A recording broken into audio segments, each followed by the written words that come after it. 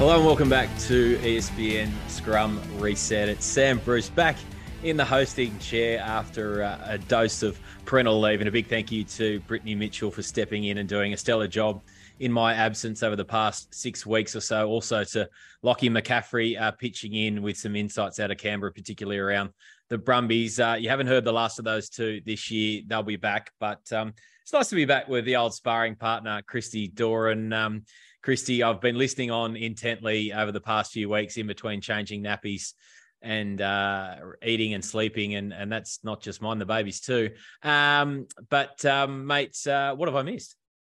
What haven't you missed? I tell you what, you come back, Lockie McCaffrey goes, you know what, I'll leave this one through to the keeper after his Brumbies get knocked over across in the West. We'll come back to that in a little bit.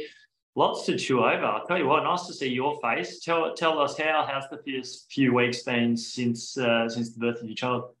Mate, slightly dramatic start. Young Alexander, a little extended stay in hospital, but certainly never in any great danger, which was fantastic. We got him home after about 2 weeks, and he's sleeping really well. Touch wood.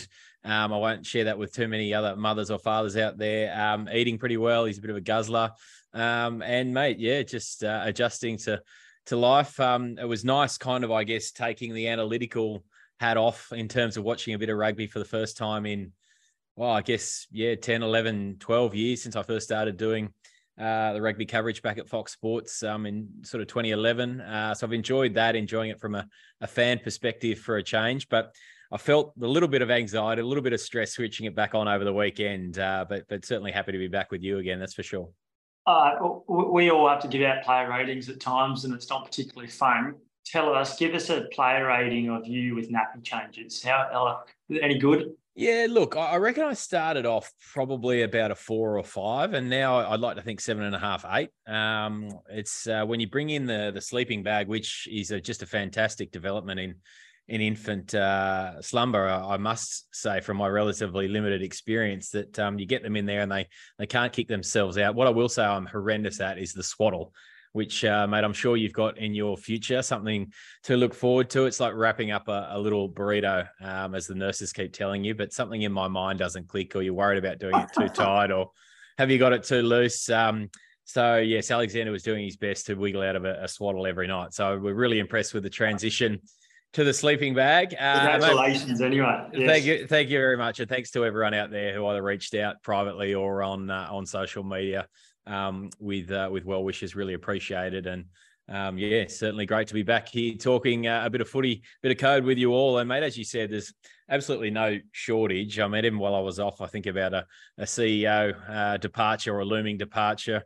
We've had player signings, movement here, there, and everywhere, a lot of which you've been breaking. Nick White, the big one that springs to mind, obviously moving west along with a couple of others and potentially one or two to come yet. A Reds win, and then certainly dropping back down to more of what we've seen from them this year. But let's start with, I guess, it's something that's been honed into on the weekend, really, isn't it? This idea around player rests. And we know it was going to happen at the start of the season. It's been a problem.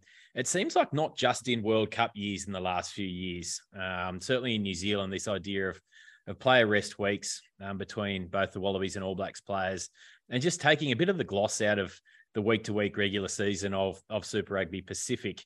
I guess we saw it a little bit last week with the Chiefs suffering their first loss with having rested Brady Retallick, Brad Weber, Semisoni Tokeaho and Sam Cane. I think all had the week off, and the Reds were too good and thoroughly deserving of their victory. But from an Australian, I guess not from differently from an Australian perspective, on the flip side, the Brumbies doing the same thing, but resting a few more players, not sending them across to the West, where I thought this was a danger game for the Brumbies even before that. I really feel Simon Cron's blueprint is coming into its own over there in the West. We mentioned the players they're going to bring on board next year, but the Brumbies and certainly Stephen Larkham's decision to rest a swathe of frontline Wallabies caught my eye. I tipped the Force. I'm glad I did, because they were superb.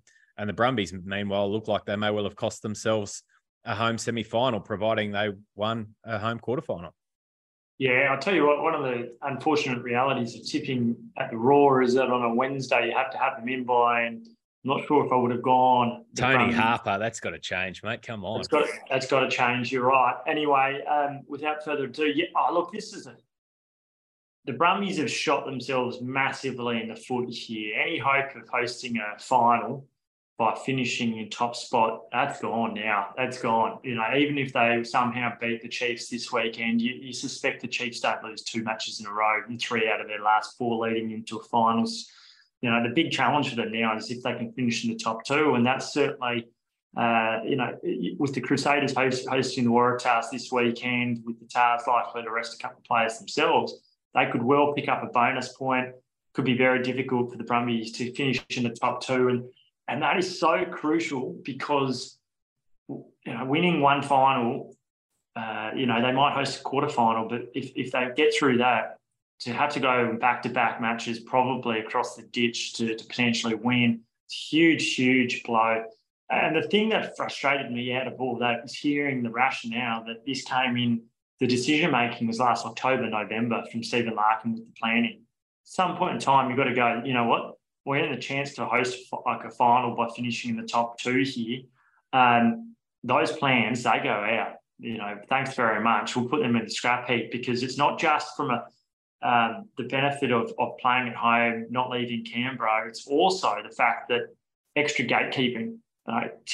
For a side that struggles to attract crowds, if you're hosting a semi-final for the first time in a long time, potentially hosting a final for the first time since 2004, you're thinking that you're going to get your best crowd in a long, long time. So even before you bring up the lack of, like, the injustice to the competition and the integrity issues with it and charging people the same rate when you're seeing a second side show up, it's just a terrible lack of judgment, I think, when it comes to bringing out your best team and ensuring you get victory at this late stage of the year. Integrity's been the big word, hasn't it? Because we know it's not just the Brumbies. We mentioned the Chiefs. Brums obviously also sent an under-strength team across to Christchurch earlier in the year, and we kind of at the time said, yep, we can see the reasoning in that because you're probably more likely to win the following week. I can't remember who it was, but that was the game against the Aussie derbies are important, aren't they? Particularly for Stan, the broadcaster in this market, as are the Kiwi derbies in New Zealand with Sky. And I know the Hurricanes, Artie Sevilla had a spell on the weekend against the Chiefs, I think, and Geordie Barrett as well. So it's an ongoing problem. It's not Australia-centric. It's not New Zealand-centric. It's an overarching issue for Super Rugby Pacific. And I guess, there was the criticism from Wayne Smith around referees last week. Justin Marshall, I noted today on SEN and Z, saying he switched off the Crusaders game and watched I think it must have been the Dragons and Roosters, because I must admit I was doing the same thing. And they obviously got issues around Moana Pacifica, looking like they could go through the season winless. Aaron Major has stood down, so they're going to be on the lookout for a new coach, joining the Blues, Hurricanes and Crusaders in New Zealand in that same boat. So, and I guess it's this feeling that this competition can never perhaps reach its potential if it's always going to have the overarching Wallabies and All Blacks storylines hanging over the top of it, isn't it? Like, we know the draft is probably unlikely to happen purely because of that. But I mean, surely there's got to be some, learned people get around the table and work out how do we avoid what we've seen this year, where a number of teams have rested, players and virtually turned, what should be really even, keenly fought out contests into games that have just been pretty limp. Now, I don't want to take anything away from the Force on the weekend, because as you and I were talking yesterday, I can't remember a Western Force performance with more commitment, more execution of skill. I thought their passing, their kicking, Max Bury, obviously come through the sevens system. I thought it was a fantastic, certainly first 20 minutes, and the way they survived that mini Brumbies revival and then went again and just really managed that second half really well. Their first 20 minutes was outstanding. Yeah, it really was. And even with a Brumbies side that has their Wallaby-laden team in there, the Force just outplayed the Brumbies. And they did that also because of the fact that there was an ill-disciplined nature to the Brumbies side. So you're right. You don't take it away from the Force. They are building. You're right. Simon Cron's fingerprints are all over it. I think they'll continue to get better. Are they a super threat this year? No, they're not. But they're a side that's unbeaten at home, and that should not be taken away from them. It's a fair play. But I completely agree regarding, the lack of integrity to it, because even the Waratahs going across, I think it was the Blues earlier in the year, and they just struggled, and you knew at no stage were they in the game. It was just a one-sided affair, which people started losing interest in 20 minutes into it. It wasn't helped by the fact that the Tars had a couple of guys out of form, but they are now weighing up what they do the next 2 weeks in the lead into the finals, because, yes, you don't want to lose momentum, but with the finals only 3 weeks away, the fact that they can't really move from sixth spot, probably because they should win that last game against Moana Pacifica at home, but also the fact that I think it's the Hurricanes are 6 points clear of them, and the Reds are about 7 or 8 points behind the Waratahs at the moment, so in seventh spot. So they are in probably a unique position, but it is extraordinary what we're seeing over the last couple of months in terms of players coming in and out. And I've got to say, I don't actually have an issue with players being rested. I think some players play too much. I think young players particularly play too much. I think Max Jorgensen probably needs a break. He's started the last 7 games and he's an 18-year-old. We've seen... For sure. We've seen players at the time get burnt out because they haven't been managed correctly. But the issue is, rather than managing 1 or 2 players throughout each week or every second week, you can't just be resting half your team or 3/4 of your team. And funnily enough, we've actually seen Leinster pay the price probably by losing a week earlier against Munster by doing that to prepare for European Championship Cup final, where they ended up losing anyway. So it is littered with danger, and the Brumbies will be ruining a missed opportunity. And I can't imagine that there'll be too many survivors, because you could probably count on your hand the amount of players that probably stepped up. I thought Darcy Swain had a pretty good game. Corey Toole had his moments. But apart from that, there wasn't many things to take away from that you'd be particularly pleased with if you're a Brumbies coaching structure or indeed a fan. Not at all. I think Laurie Fisher actually, perhaps, making reference to that on Twitter, saying mistakes made on the field and off it. So a little tweet on yesterday on a bit of a search following that match. Now, just on the Force, we've spoken about who they've got coming next year, but also, I guess this year getting not only Bury, Carlo Tizzano back from overseas, playing in the championship in England with Ealing Trailfinders. I must admit, I don't watch a lot of the championship, let alone the premiership. I watched the semis, minis, and I'll probably watch the final this weekend. But he seems to, certainly what we've seen in the last couple of weeks since he's been back, is he looks not a different player, but a more well-rounded player, getting it done on both sides of the ball. I think he made 24 tackles the other night. Obviously, Izzy Naisarani coming off the bench, he came back at the same time. I know you've been a big fan of Jeremy Williams this year. He's really, really improving week to week, I think. So there's a lot of positive signs there for the Force. I think their run is the Rebels away this weekend and the Chiefs at home. So you really think they perhaps need to pick up a win on Friday night. But a repeat performance like that of Saturday night against the Chiefs in that final round is certainly going to make a real contest of that one, providing the Chiefs, of course, bring their best team over. So I still think we're going to see a bit of a scrap for that 7th and 8th position, aren't we? Which is good, because otherwise, a lot of these games over the closing 2 weeks could be a pretty tough watch. Oh yeah, you can throw the draw into that mix as well, but I think the Force will front up. They'll shape that. There won't be any resting of players. And indeed, I think Isaac Roddo is very close to returning. He might come back this weekend, which would be a huge addition. Whether or not he plays, from the start, off the bench, 20, 30 minutes, whatever it is, he's a huge inclusion. Extremely experienced, World Cup behind him, started 29 of his 32 tests, I think it is. So, a big one there. Some other signing news, which hasn't been announced, only just recently done. Harry Potter, the Leicester winger, is going to be wearing the Force jersey next year. So that's not been written. I haven't actually typed it up yet, but I do plan on that later on this afternoon. A good addition for him, and a guy that actually had conversations with Eddie Jones whilst Eddie was still the England coach, and he was very close to making his debut last year.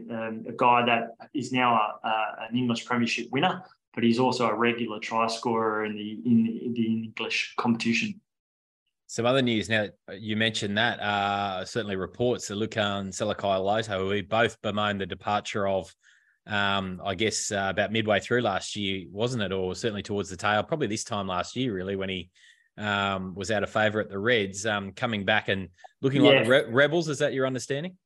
It is, and that was, I believe it was officially signed today. It was last Wednesday I heard about this, and at that point in time there was a strong, it wasn't necessarily a verbal agreement, but both parties were aligned. I think Lukan and his family, young family, wanting to come back to Australia is probably the big reason behind that. But that's a huge addition, and he'll come back firmly into the World Cup reckoning, because I just see parallels between him and Courtney Lawes, and I've always said it. If this guy gets fit, he gets his body right, and he gets his mindset right, he could be anything. And I think he's that guy that provides lock cover, but he's a 6. That's where he featured prominently under Michael Cheika during those kind of 2018-19 campaigns. I can see him coming back into the equation. Whether or not he kind of sneaks ahead of people like a Jed Holloway or a Ned Hannigan, it's going to be a Rob Leota. It's going to be a really competitive spot, that. And it might come down to whether or not Eddie Jones wants a big 6, a jumping 6, or does he want 2 kind of fetchers and guys that go harder at it in a similar way that when he went in 2019 with Sam Underhill and Tom Curry. So that both news, I imagine, will be kind of being made official probably later in the week. That the Lukan one is particularly a big one, I think. Yeah, absolutely. You mentioned the European Cup final, Champions Cup final, featuring one Will Skelton, another player in that mix, and we'll come to that shortly. But elsewhere in Super Rugby Pacific, I guess Saturday you were there for the double header. Great afternoon. Looked like there was a fairly good roll-up for the Wallaroos, and that 5 o'clock kickoff against Fiji. We'll touch on that a bit more later. Rolling into, of course, the Waratahs and the Drua. And this was, I reckon, probably top 5 games of the season, wasn't it, in terms of intensity? While probably the Drua's best away performance, I think you'd have to say, perhaps without getting the win, obviously. They were very good against the Brumbies about a month ago. Yeah, they were. Yep. So I guess 2 really good performances here on Australian soil. Asked the Waratahs to make, I think, about 290 tackles or something incredible, which they did really well, New South Wales. And I'm sure Darren Coleman would have been rapt with their tackling efficiency there at Allianz on Saturday night. But I guess it's hard to go past the performances, and I guess the combination of Max Jorgensen and Mark Nwanganitawasi, wasn't it? You were there, you would have seen it firsthand, and you and I often talk about it having that wider view that you don't get on television by being at the ground for a game, and being pitch side is just a wonderful aspect to get a wider view of how guys are playing, how the holes they're running, and the ground they're covering. And certainly you couldn't have asked for much more than Jorgensen on Saturday night, could you? Now, you mentioned that he's likely to probably get a rest, and as an 18-year-old, I think everyone would agree that that's necessary to nurture his body through this period, and he's probably played a little bit more than perhaps Coleman originally set out to do. But my goodness, I probably thought at the start, or back in April there, when he was as part of Eddie Jones's training squad, that it was more about bringing him into the fold and just giving him that opportunity to soak up being part of that, rather than with an eye on the World Cup. But he's really entered that race at 15 now, hasn't he? Yeah, and look, injuries can... I was saying to someone earlier, there will be 2 or 3 big injuries before a World Cup squad, and probably a couple of injuries even before the Wallabies take the field in Pretoria in early July. But Max Jorgensen, fourth tries, he put a real strong hand in. A couple that he goes across, almost like a basketball kind of style pass to his respective wingers. But the work that he did with ball in hand to allow Mark Nong'oyadewasi just to get a bit of space and then be able to free his arms was outstanding. And then we saw his pass to Langy Gleeson late in the game as well. He's just a guy with instinct, isn't he? Like with you call it rugby smarts, and people go, "Well, what's rugby smarts?" It's just an intuition of when to hold the ball and when not to, and timing and being in the right place at the right time. He's a guy that's got all those sorts of things in spades. I don't have him ahead of Tom Wright and Andrew Kellaway at the moment, and for that reason, I don't think he's going to a World Cup, and I think a junior World Cup, junior under-20s would be a more appropriate place at this time of his development, where he can build combinations with Teddy Wilson, who I think will be named captain of the Junior Wallabies tomorrow, but also guys like Jack Bowen too, and these guys in the pathways are so important. And you look at the crux of that 19 side of England, Maro Toja and all those blokes that came through for the English under-20s team. They didn't skip out and get rushed. They paid in the pathway. So that's where I think he is at the moment. Physically, I'm not quite sure if he can. That's the concern, Yeah, he's up there in terms of he's got such a good head on his shoulders, and you can see it. But I just think physically, imagine him running into a Dwayne Vermeulen or whoever it might be, an Aldrich or there's man mountains all across the world of rugby at the moment. But I just think that at the moment it might be one step too far. But it wouldn't surprise if he was in a squad or two, would it? Not at all, not at all. And certainly Nong'oyadewasi obviously signed that 1-year deal last week as well, really backing himself to I guess have a big World Cup and next year and then with the Lions coming in 2025 really perhaps up his value with, I'm sure he's going to command some big offers from places like Japan, isn't he? France, England, wherever it is, he's a great operator. Tell me, Brucey, what's your back three for the Wallabies if everyone's fit and available at the moment, and maybe your 22 and 23 jersey?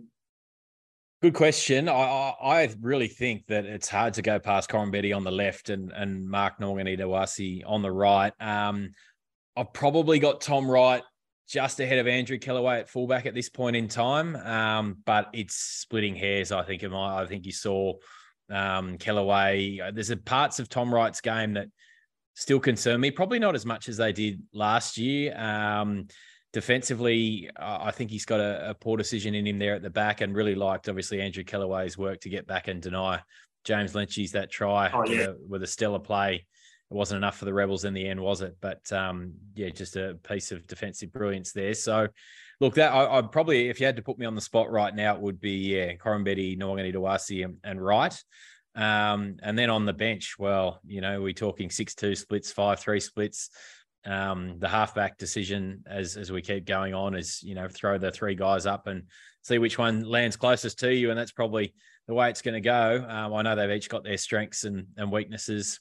And then you're probably looking for an inside back there as well as someone on the outside back. So, look, I guess the big thing, as you were alluding to with the locks / number 6 position, is that the depth's really there. And we spoke about this last year, that obviously it was injury forced with that horror toll the Wallabies had under Dave Rennie. I think 52 players or something they ended up using for the year, something extraordinary like that. So, look, and there hasn't really been the big injuries this year, have you? I mean, a few guys have missed a handful of weeks, and some are probably on that next tier down of, you think of the longer term, like Tane Edmed.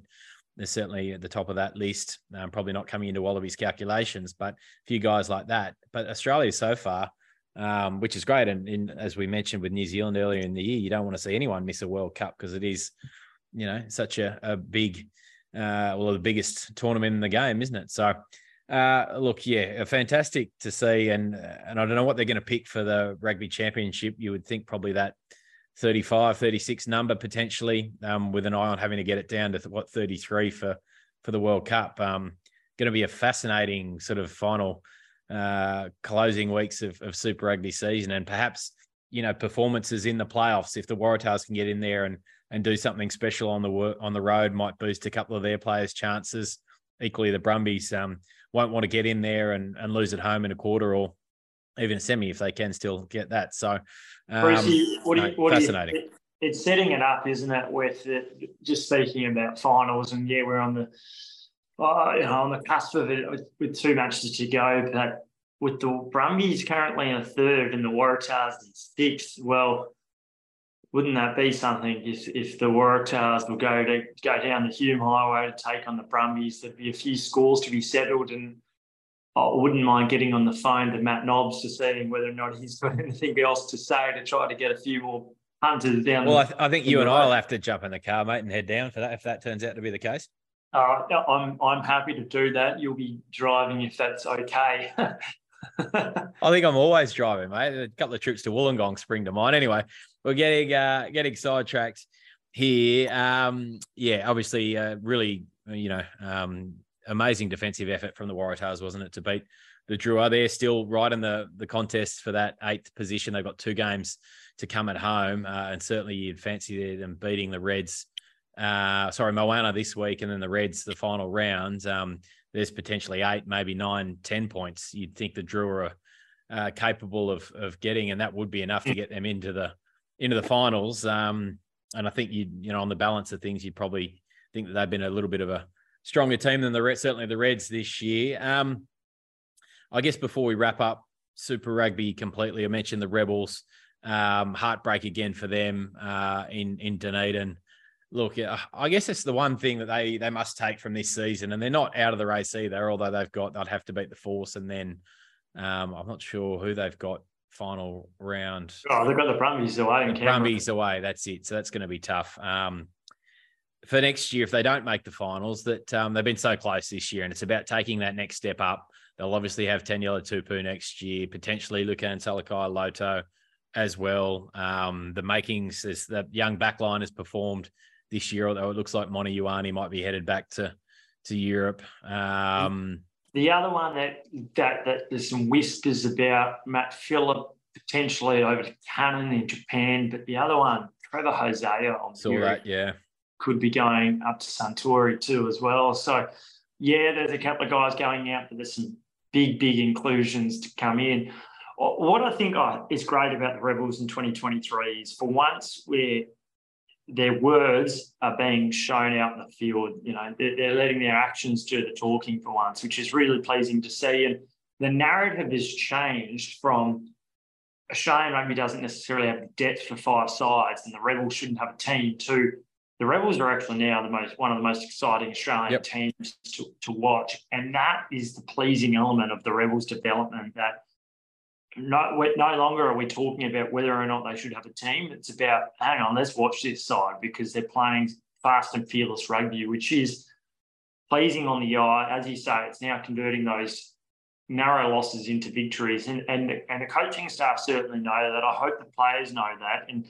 And I hope that the couple of guys that they come in bring in, they're X-factor players, game-breaking players, and you hope that it's not another false dawn with those guys. The Rebels have had big-name players in the past come, but they've probably been closer to the end of the career or at crossroads in their careers, like a James O'Connor was back in that 2013 period, and similarly with Kirtley Deal as well. So big things for them ahead, but I like the fact that they've got stability in their coaching structure going forward. That's a really, really big thing, I think. And you compare that to the Reds.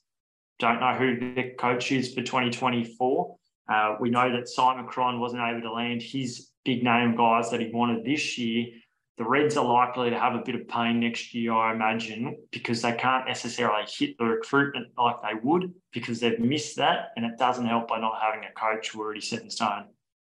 Excellent point. A little bit disappointing, I thought, from their perspective. They couldn't quite set up for that drop goal there at the finish, and perhaps that was a result of not having Carter Gordon out there on the weekend. It was a big miss.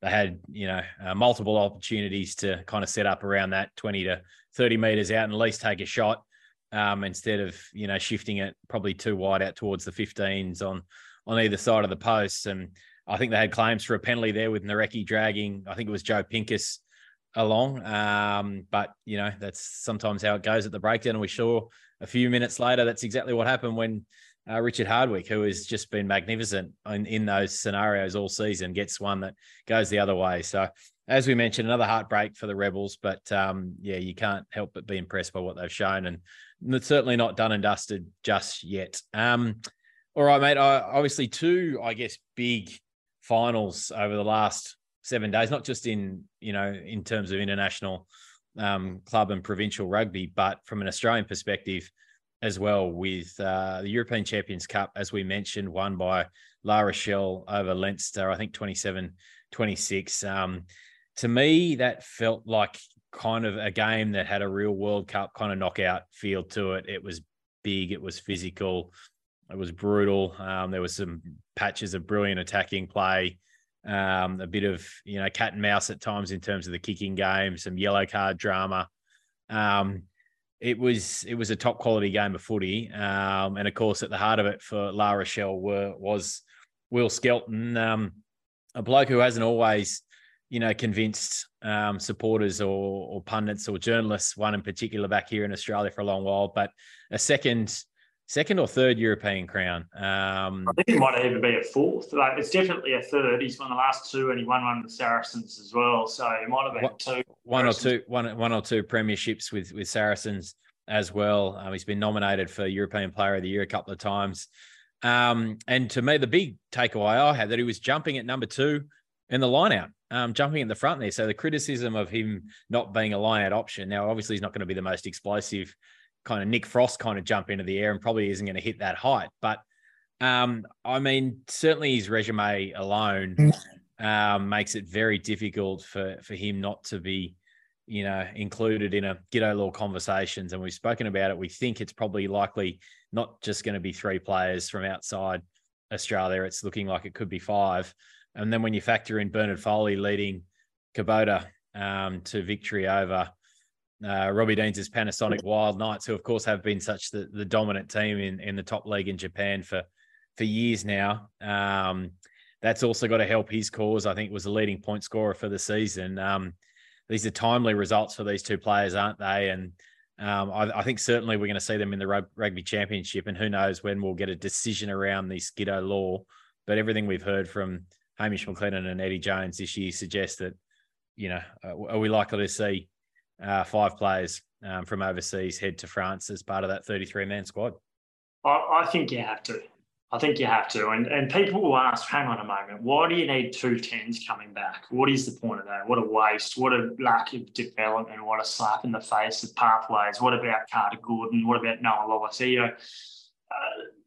Really, there's 2 guys that are out and out proven performers on the international stage, and that's Quade Cooper and it's Bernard Foley. And we know that history tells you that World Cups are won by experienced 10s. And as good as Carter Gordon has been, and I think there's still claims for him to go as a third 10. Agreed. I don't think that you can leave out a Quade or a Bernard. The only situation where that happens is one of them's on standby, and if anything was to happen to the one selected, that the other goes straight in. But I just get the feeling, as you say, that 4 to 5 will be chosen. I had a couple of discussions with R8 people today, and it's fair to say discussions are being taken place at the moment. The Rugby Championship is about 6 weeks away. Yep. So it's now getting to that point of time, that point of decision of going, we've got to roll the dice. And it was about 8 years ago where Michael Checker, brought it out at the last kind of minute just before the TRC that Matt Giddo and Drew Mitchell were going to be included. And we saw Kane Douglas and Dean Mumm as well, currently at the time, but also came back, get caught up too. So I can see that happening, and I think it should happen. I think Will Skelton definitely is a must. He'd be in my first 3 that I pick if it just remained 3. But Samuel Karevi, good to see him back. He and Quade Cooper are going to be combining at 10 and 12 for the Barbarians this week. And Harry Hawkins on the other side of the equation. Marika Korobetti going to be featuring as well. So lots going on in the international world. But I think Bernard Foley is the one who's going to attract a bit of criticism and you'll divide opinion that the guy's got 70-odd tests, came back on a whim last year to play against the All Blacks when he had been in New York just a couple of weeks earlier. Wasn't physically near the condition that he needed to be, but still fronts up, and he's very close to guiding the Wallabies to a historic victory over New Zealand down in Melbourne. He's a guy that was picked in 2019 when he probably shouldn't have been, and he was thrown in the deep end with very, very little match practice under his belt, and that's a crucial element of the puzzle.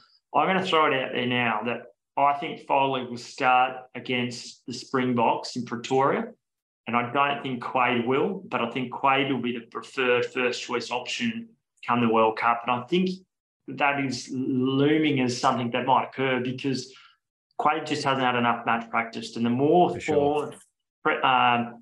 training, getting up to match speed, the better.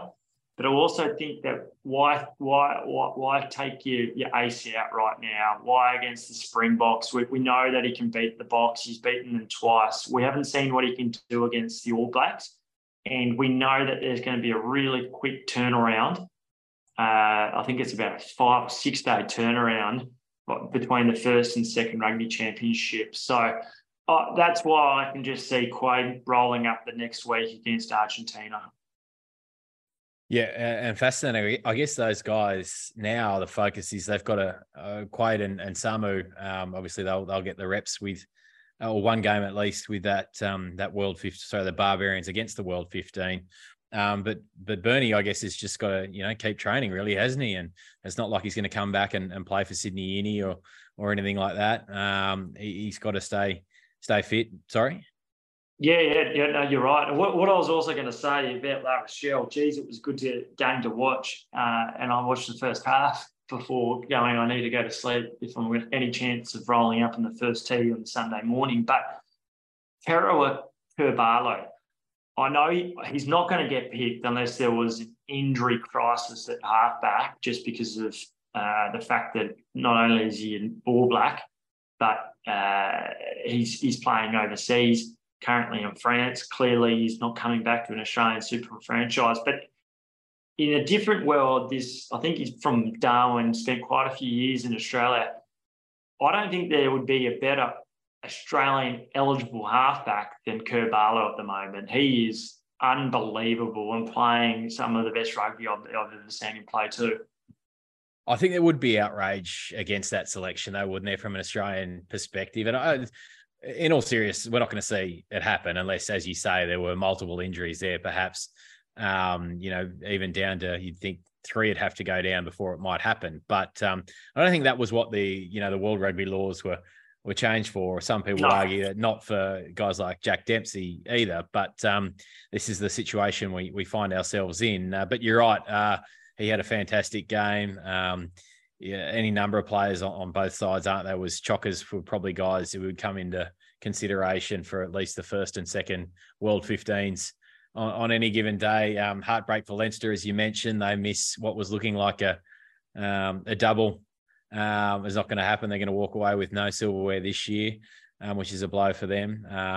But certainly missing Johnny Sexton for virtually since the Six Nations, I think it's been, hasn't it? He's been put in cotton wool. And there's another discussion point for all those Irish podcasts out there, I'm sure, covering it week to week. All right, mate. Obviously I watch this space with that one and something to keep an eye on, as we mentioned, with injuries and everything else in the background, form and depth, and as we close in on the finals and then the Rugby Championship, because, yes, big things are creeping up, aren't they? Just before we wrap up this week, I guess Wallaroos, great to see them get an early test in this year. I thought the doubleheader concept was fantastic. Of course, they've got a standalone game. I think the first one against the Black Ferns up there at the home of the Dolphins, KO Stadium in the NRL. I think that's the end of June, maybe June 26th or 11th, something like that. Before they then move into the Pacific 4 and World 15, depending on where they finish in that Pacific 4 tournament. But Ash Masters, wasn't she a revelation, moving from hooker there at the Rebels to 6? She was fantastic. I thought Eva Kapani usually comes off the bench. Her first start for a lot, certainly that I've seen for a long while, was brilliant there. Her carry in the midfield was sensational. Karis Dallinger, her debut, a little bit patchy. She hasn't got a great kicking game, has she? Probably needs to work on that one. But, just as I mentioned, a great way for the Wallaroos to get their season up and running and continue that momentum from the World Cup last year, where they made the quarters after 2 good wins over Scotland and Wales in the pool on the back of a fantastic Super W competition, where the standard went up, 3 or 4 notches without any trouble, didn't it? 2 really closely fought semi-finals, and Waratahs getting dusted by the Fijian Drua. So, mate, you were out there. Anything else I haven't covered off there that you really caught your eye? I think even Cecilia Smith there, I think scoring that opening try, that was a good one there in the midfield. But you're right, Ash Masters was brilliant, and what a inspired decision to move her from hooker into the back row. And it's not like she's a spring chicken either. She's 29, and we've always spoken about the fact that there's quite a few hookers that turn into back rollers. Well, I remember or go the other way. Yeah, I remember the discussions when people were saying, hang on a moment, can David Pocock throw the ball? Can he be the line-out thrower? And look, well done to the Wallaroos, and it sets up a really important month in front of them to get right, get the miles in the legs, because they've got this new Pac-4 kind of series coming on where they're going to be playing New Zealand, Canada, United States. Important that the women's side continues its development leading into the World Cup in 25. Shannon Parry got through the 80 minutes. She was stoked to have done that. I think she was a bit relieved as well in her final game. But really lovely scenes to see her carried off on her teammates' shoulders, and a woman that's given so much of her life to rugby, but also inspired another generation. And Piper Duck, and now the new Wallaroos captain that was announced shortly after Harry's announcement to just step down. But she seems like she's the perfect candidate for that role as well. Really articulate, well spoken. People can relate to her, appreciate her journey, and she's coming back from an injury herself. It was pretty cool to see her kind of come in on a little scooter last week with the announcement, but she'll have a big role to play in the months and years to come for this Wallaroos side. But first kind of big tip for them this year, and quite a few to come. And fair play to them, and we'll be watching them with interest, because the women's game, it's starting to get more traction, and it's important it does, though. And I'm fascinated to see how the sevens integration kind of goes on in the years to come as well. Won't be necessarily next year with both the men and the women now qualified for the Olympics, but it's a big one going forward. Yeah, certainly. They probably left a couple of tries out there, I think, and you can put that down to a week's preparation. You never need to come out and be absolutely humming from the opening whistle in your first test of the year, are you, when you're bringing in players from around the country? But 17-5, no doubt. A good win to get things going. Mate, you mentioned the sevens there, the men joining the Aussie women in qualifying for Paris next year, which is just a huge result for that team, for John Manenti. I spoke to him back just before I went on parental leave, actually, and before, I think, with Hong Kong into Singapore, and then this final doubleheader Toulouse into London. And he was kind of like, if we can keep getting through to that semi-final, quarterfinal kind of picture, or at least finishing fifth or whatever. Now, they made hard work of it last night, didn't they?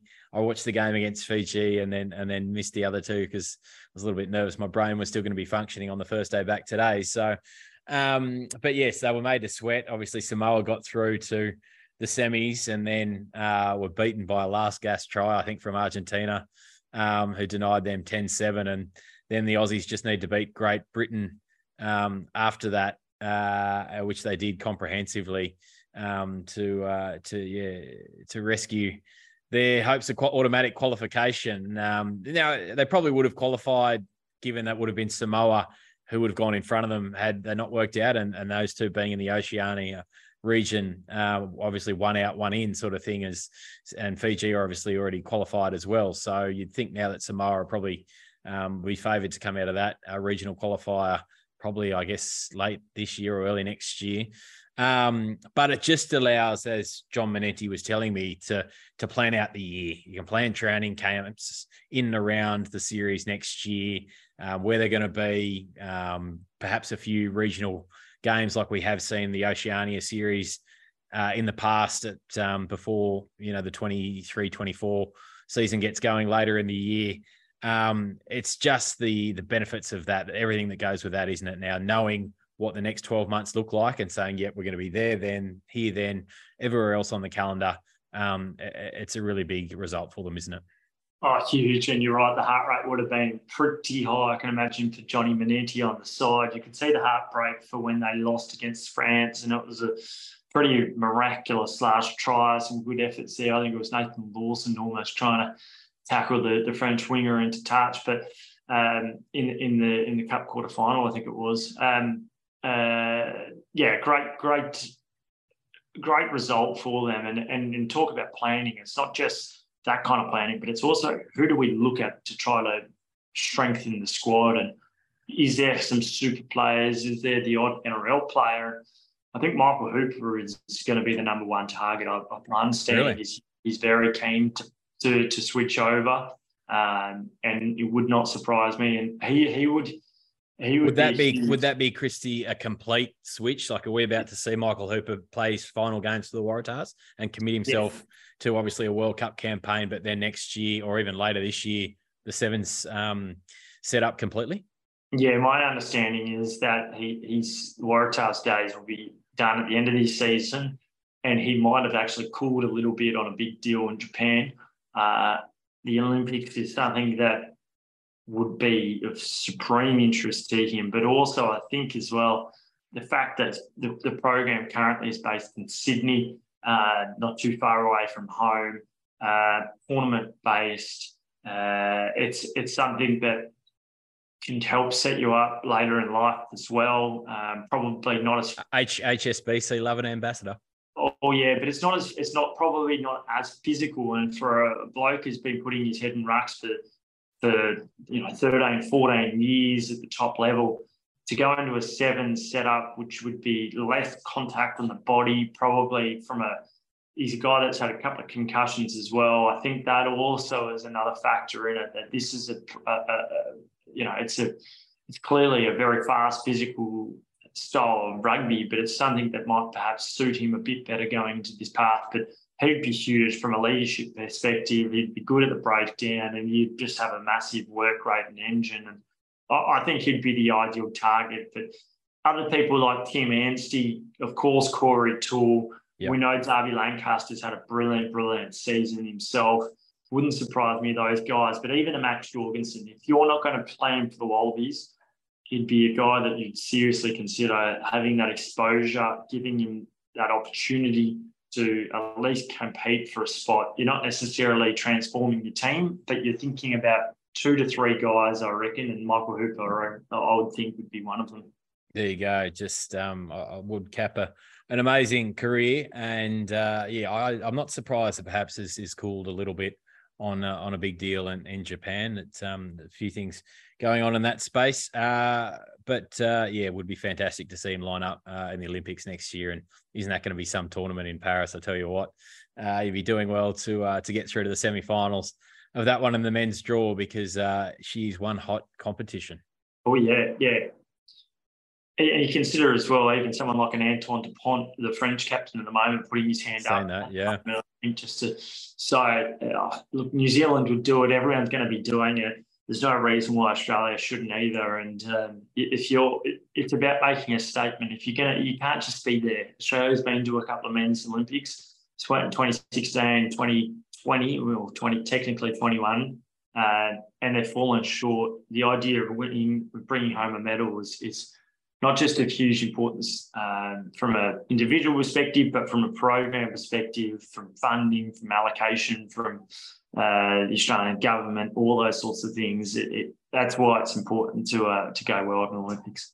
Tell me, does the raw travel budget extend into an Olympic Games? Or? I'm not sure if it would, but it'll be You know, you imagine that might be played at a Stade de France, and that'll be packed, and 80,000 or whatever it is there. We'll find out later on in the year.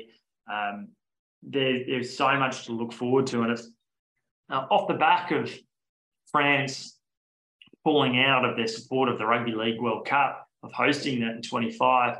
Another shot in the arm for rugby, because really it kind of goes to show that one is a very much a global event, and one, unfortunately, from a rugby league perspective anyway, isn't. So that's all the ammunition that someone like a Hamish McLennan would want. And I dare say he would have had a slight giggle at the thought that the rugby league hosts of 25 have pulled out. But fair play to John Manenti's side. It's great that they'll be joining the women. They looked like they were having a good time celebrating at Twickenham over the weekend, supporting their male colleagues. But a time for a well-earned break, I think, for the Sevens teams.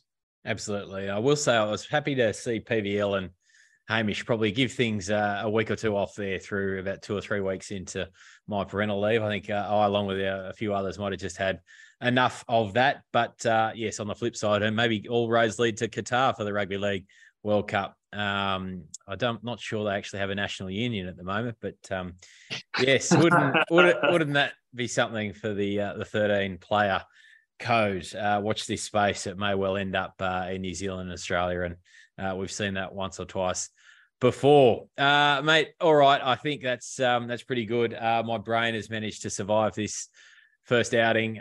Just another shout out again to yourself and to Britt and to Lockie for doing such a fantastic job while I've been away. Really enjoyed the pods. Stoked to be back.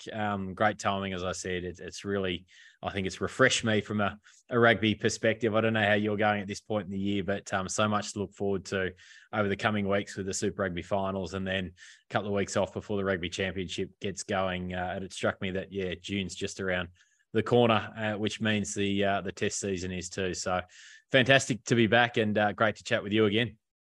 Good to join you, and I'm glad you had that break, because you'll have needed it with the next 6 months ahead of us both, but particularly all the rugby and you as a father. So congratulations, and look forward to next week. Absolutely. Thanks, team. We'll talk to you then.